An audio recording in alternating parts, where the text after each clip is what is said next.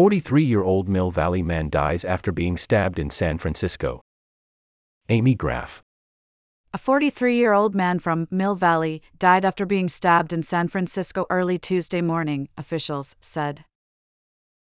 The San Francisco Police Department said in a news release that it responded to a report of a stabbing at 2:35 a.m. near a high-rise condominium building on the 400 block of Main Street at Harrison in Soma. At the scene, officers found the man with stab wounds, provided medical assistance and called first responders to the scene to provide additional life-saving measures, police said. The man, whose name hasn't been released, was taken to a hospital with serious injuries. Despite efforts to save him, he died.